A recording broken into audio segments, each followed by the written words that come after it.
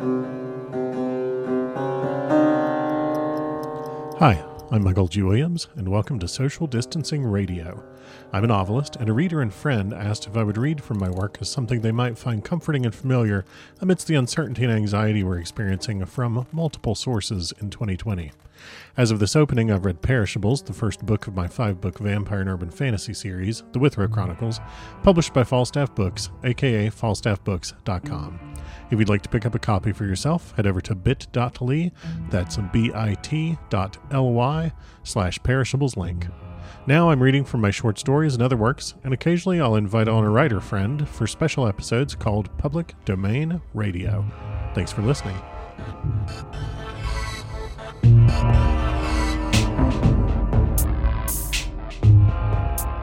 Alrighty, let's get back into Dracula. But first, the reading wine. It was nearly reading bourbon, except that I have now... this year is so much fun. I have this year realized, well, since beginning to work from home and dealing with the pandemic and et cetera, I have come to have a ritual known as the Tuesday morning hangover. And so... I am not going to go the bourbon route today, even though I went and did the grocery shopping and it was frustrating and annoying. I am instead going to stick to the red wine. Maybe that's the problem. Maybe I should be drinking hard liquor on Mondays. I don't know. I don't think there's really a wrong time for hard liquor. I'm one of those, it's 8 a.m. somewhere kind of people. Anyway, I actually drink a lot less in quarantine than I did before. And the pandemic has turned me into a complete and total lightweight. Oh well, life goes on. Let's have a big old sip of that reading wine and start working on that Tuesday morning hangover. I mean, you know, they say that red wine is good for you, so I probably need another.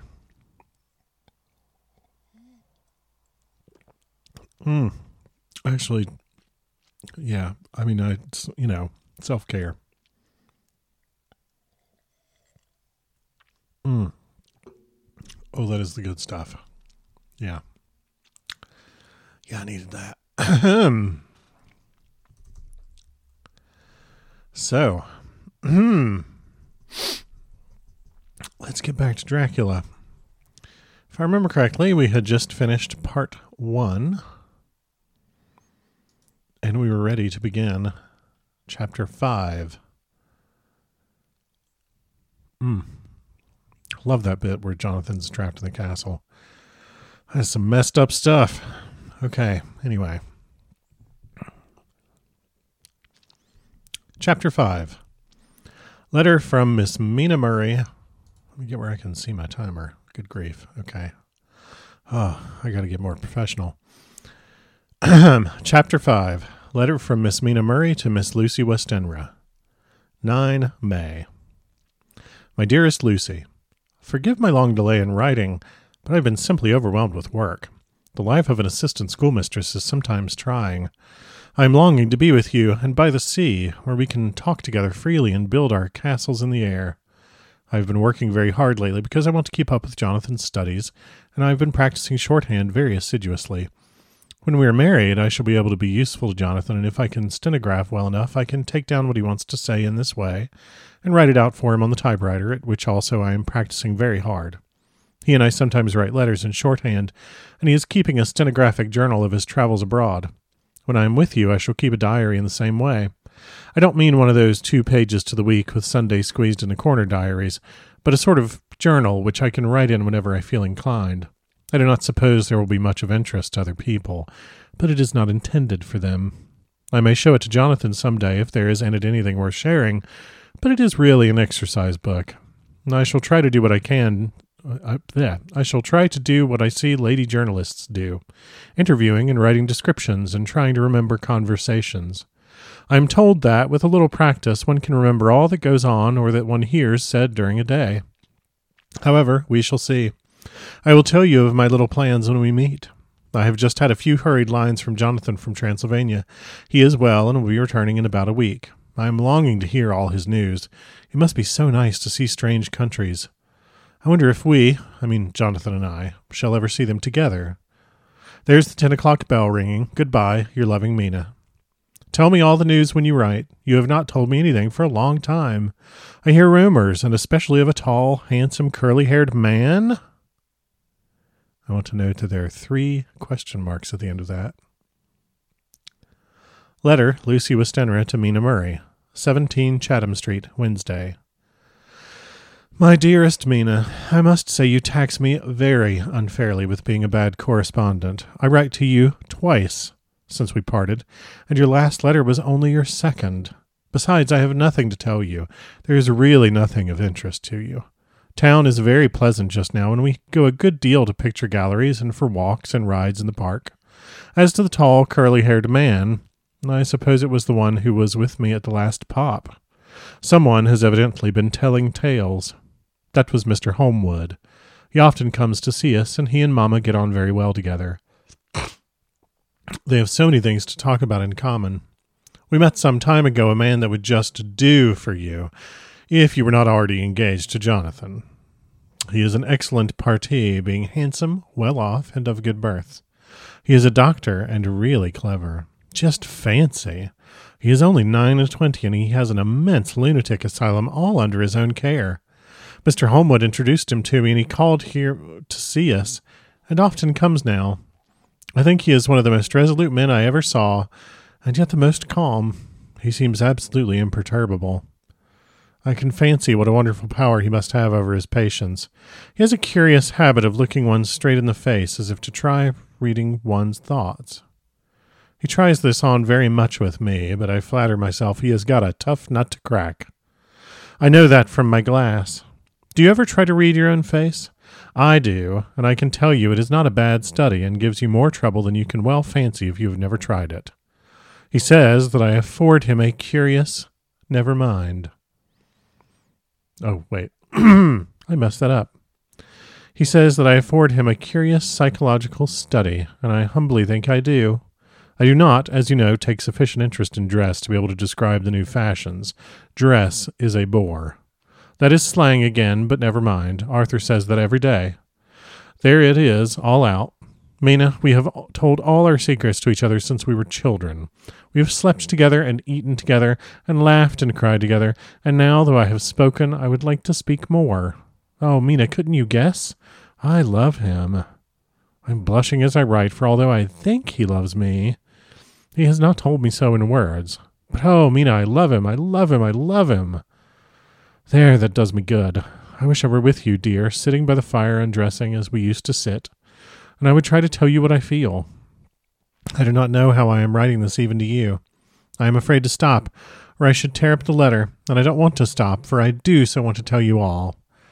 Let me hear from you at once, and tell me all that you think about it. Mina, I must stop. Good night. Bless me in your prayers, and Mina, pray for my happiness. Lucy. P.S. I need not tell you this is a secret. Good night again. Letter, Lucy Westenra to Mina Murray, 24 May. My dearest Mina, thanks and thanks and thanks again for your sweet letter. It was so nice to be able to tell you and have your sympathy. My dear, it never rains but it pours. How true the old proverbs are. Here am I, who shall be 20 in September, and yet I never had a proposal till today. Not a real proposal, and today I've had 3. Just fancy. 3 proposals in one day. Isn't it awful? I feel sorry, really and truly sorry for 2 of the poor fellows. Oh, Mina, I am so happy that I don't know what to do with myself. And 3 proposals. But for goodness sake, don't tell any of the girls, or they would be getting all sorts of extravagant ideas and imagining themselves injured and slighted if in their very first day at home they did not get 6 at least. Some girls are so vain. You and I, Mina dear, who are engaged and who are going to settle down soon soberly into old married women, can despise vanity.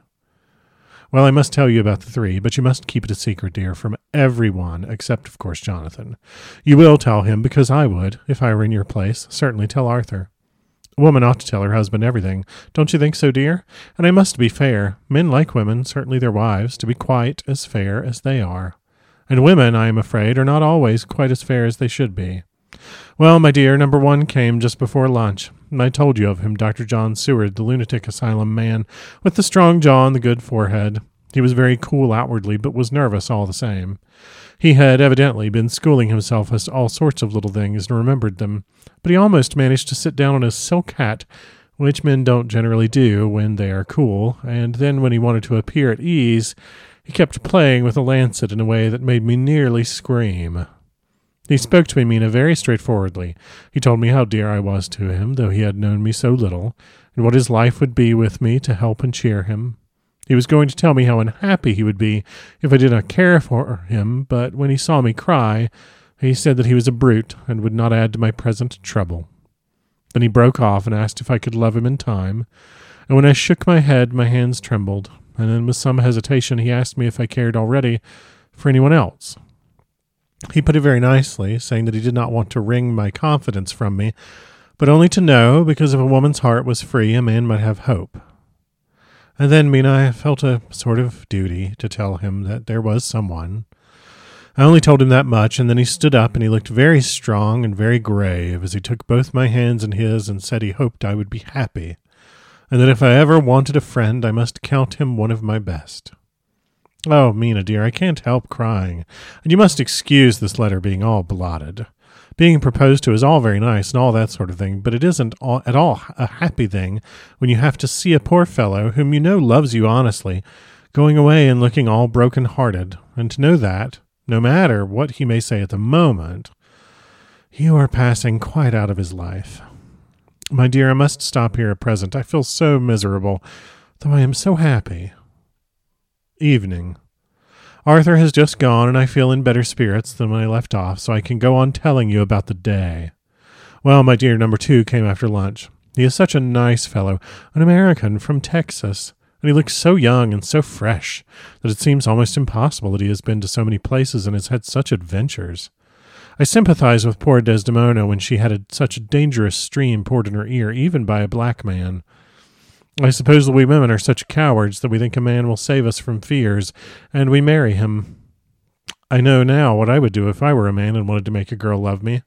No, I don't, for there was Mr. Morris telling us his stories, and Arthur never told any, and yet, my dear, I am somewhat previous. Mr. Quincy P. Morris found me alone. It seems that a man always does find a girl alone. No, he doesn't, for Arthur tried twice to make a chance, and I, helping him all I could. I'm not ashamed to say it now. I must tell you beforehand that Mr. Morris doesn't always speak slang, that is to say, he never does so to strangers or before them, for he is really well educated and has exquisite manners. But he found out that it amused me to hear him talk American slang, and whenever I was present and there was no one to be shocked, he said such funny things. I am afraid, my dear, he has to invent it all, for it fits exactly into whatever else he has to say. But this is the way slang has. I do not know myself if I shall ever speak slang. I do not know if Arthur likes it, as I have never heard him use any as yet. Well, Mr. Morris sat down beside me and looked as happy and jolly as he could, but I could see all the same that he was very nervous.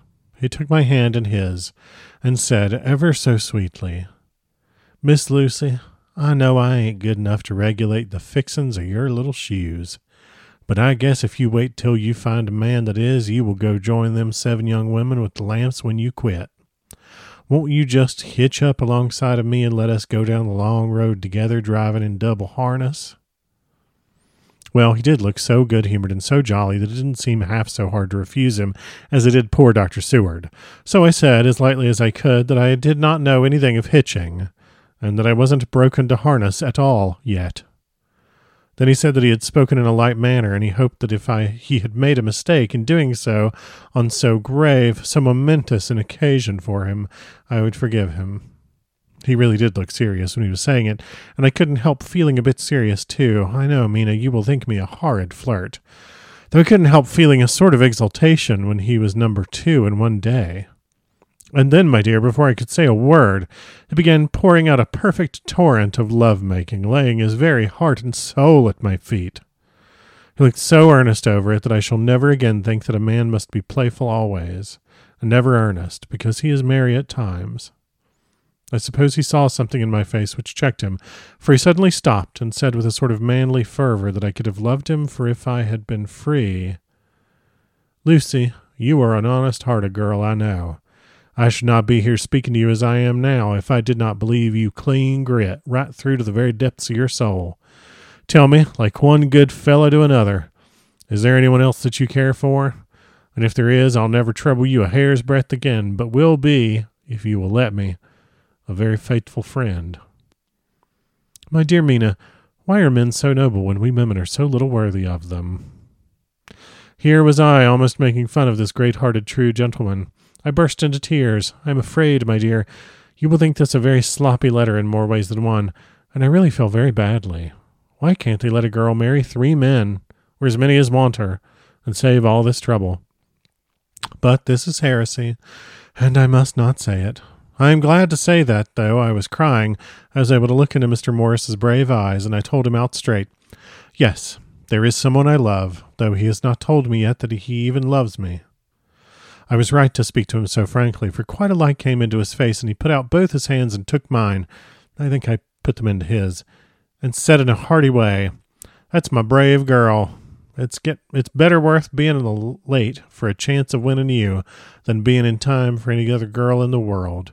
Don't cry, my dear. If it's for me, I'm a hard nut to crack, and I take it standing up.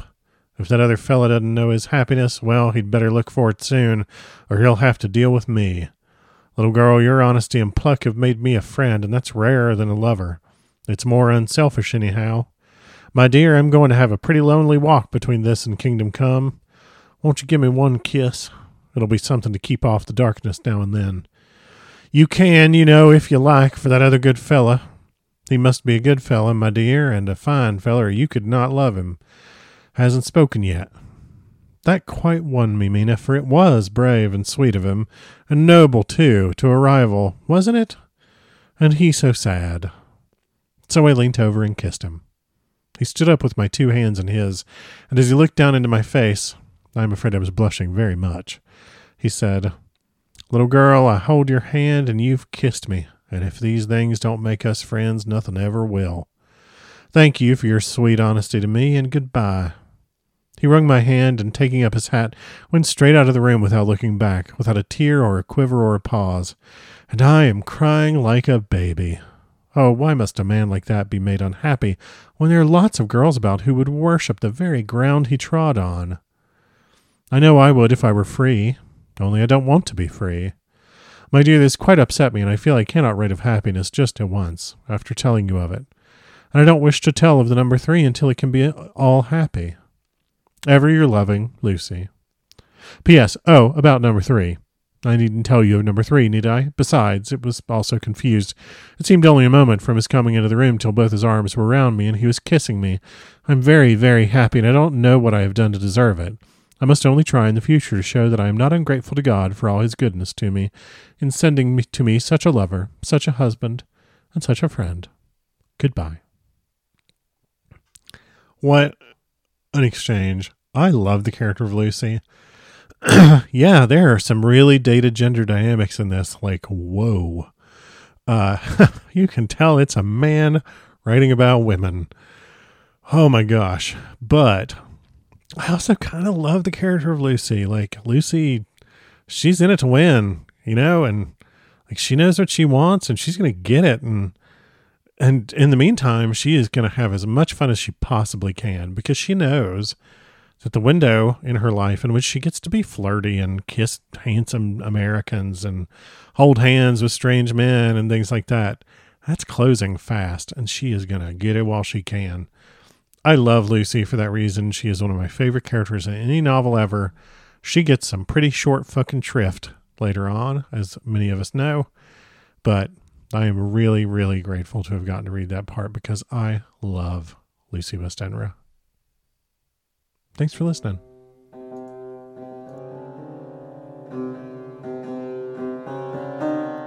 Thanks for listening. This podcast is released under Creative Commons Attribution, Non-Commercial, No Derivatives license. The theme music is Bucked Contemporary Boom by Kara Square, available under a Creative Commons Attribution license at ccmixter.org.